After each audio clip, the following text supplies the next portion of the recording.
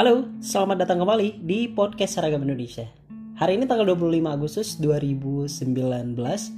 Buat teman-teman yang tanggal 23 kemarin udah pada gajian, mungkin hari ini lagi pada menghabiskan waktu bersama keluarganya di hari weekend, tidak kepikiran dengan ongkos yang besar karena udah pada gajian. Terus bisa menikmati suasana liburannya di rumah juga lebih menyenangkan. Tapi by the way, buat yang pengen nonton film, hari ini mungkin banyak film banget yang bisa saya rekomendasiin untuk hari ini. Tapi salah satu yang tidak saya rekomendasiin hari ini adalah salah satu film dari Indonesia, horor Indonesia, Ritual namanya. Dan film ini sungguh-sungguh sangat melecehkan saya sebagai seorang penonton. Bagaimana tidak? Karena memang film ini sangat-sangat kurang sih kalau menurut saya di bioskop. Dari efek visualnya juga tidak mendukung banget. Terus dari acting para pemainnya juga sangat-sangat kurang banget. Dan ini film tidak jauh seperti drama di TV-TV lokal saat sekarang ini. Dan bisa dibayangkan lah begitu ya. Dan untuk film ini saya tidak merekomendasikan untuk teman-teman nonton, karena ini sangat-sangat tidak benar filmnya dan sangat-sangat garing.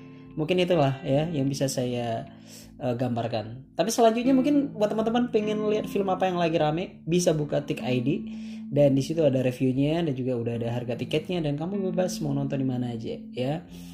Dan hari ini saya ada di mana ini, di Hutan kota GBK. Ini adalah salah satu daerah yang baru dibuka dalam sebulan ini, dan mungkin buat teman-teman yang belum pernah ke sini bisa dicoba karena di sini ada beberapa hal yang menarik, ada beberapa spot foto yang menarik di sini untuk dicoba, dan ada kolam refatilasi. Bener nggak sih saya baca begitu tadi? Tapi jelas di kolam itu ada ikan dan berasa seperti tinggal di daerah perkampungan yang masih banyak air. Walaupun di Jakarta susah ada air bersih ya.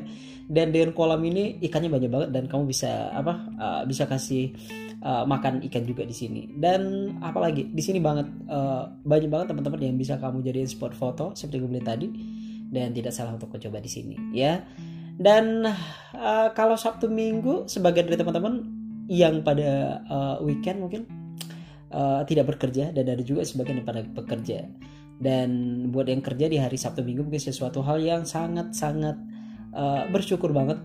Karena apa? Mungkin ada kegiatan di Sabtu Minggunya, dan mungkin kendalanya karena nggak bisa liburan aja kali ya. Tapi pada dasarnya adalah di saat punya kegiatan di Sabtu Minggu ya otomatis ada pendapatan lebih lah yang yang kita hasilkan gitu. Seperti teman saya yang punya produk, dia ngejual produk di Car Free Day, dan mungkin ini satu ide yang benar, yang bagus. Dan saya pengen punya produk one day saya bisa jualan di Car Free Day juga kali ya. Bener nih ya.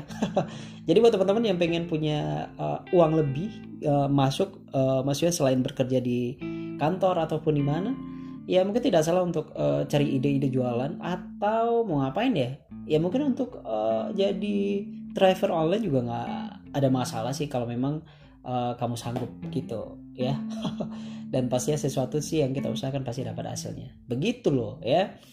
Oke, dan minggu ini masih suasananya masih sangat panas di bagian timur. Yang saya dengar itu masih terjadi kerusuhan yang terakhir kemarin di Fak-Fak.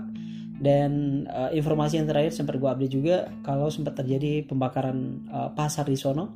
Dan sangat disayangkan sih warga di sana kenapa harus membakar gitu. Dan mungkin tidak salah untuk mereka demo menyampaikan aspirasi, itu memang dilindungi oleh undang-undang, tidak ada yang salah di Indonesia. Mungkin yang sedikit salah lah di saat mereka merusak fasilitas umum, terutama buat kebutuhan mereka pribadi.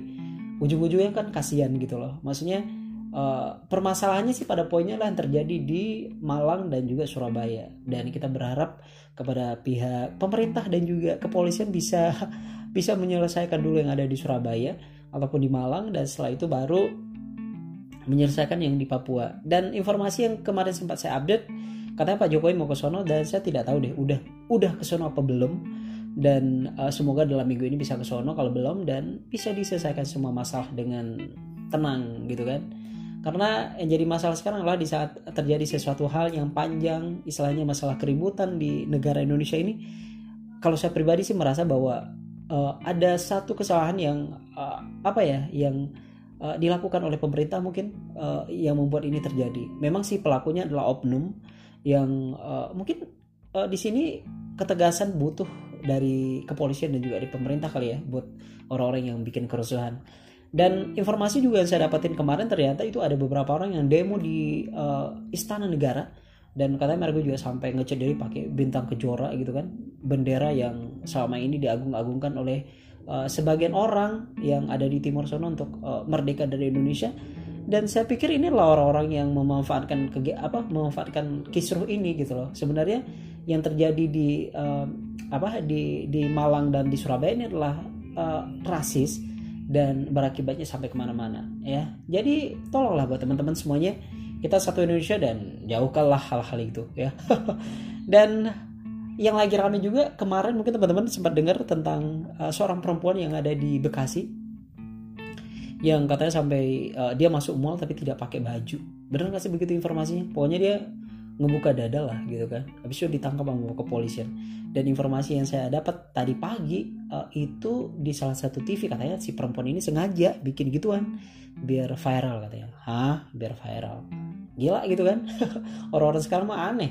Terus katanya udah ditangkap sih, dan kelanjutannya mungkin belum tahu, mungkin pasti akan ada proses hukum. Dan yang lagi viral juga adalah beberapa anak SMK kalau nggak salah, itu mereka lagi nganggur, maksudnya minum anggur di dalam kelas, padahal di depannya pak gurunya lagi ngajar.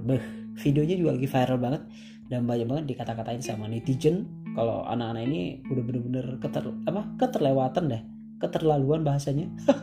Dan pastinya nggak bener buat jadi sesuatu lelucon karena lagi di dalam ruang belajar gitu ya. Hari ini rame di sini dan saya juga sama teman-teman, dan banyak hal yang menarik di sini untuk hari ini. Dan buat teman-teman yang juga mau ke sini, mungkin ada acara besar di Istora hari ini, ada ada fest play ya. Ini juga keren banget acaranya. Dan buat teman-teman mungkin bisa ke sini, informasi yang saya dapat tiketnya 150.000 ya. Dan acara di kemarin sampai terakhir malam ini tanggal 25. Jadi masih ada waktu ya. Oke, itu aja untuk hari ini yang pengen saya share buat teman-teman semuanya. Dan semoga hari ini bisa menjadi hari yang baik buat teman-teman semuanya. Dan insya Allah kita ketemu besok lagi ya. Bye-bye.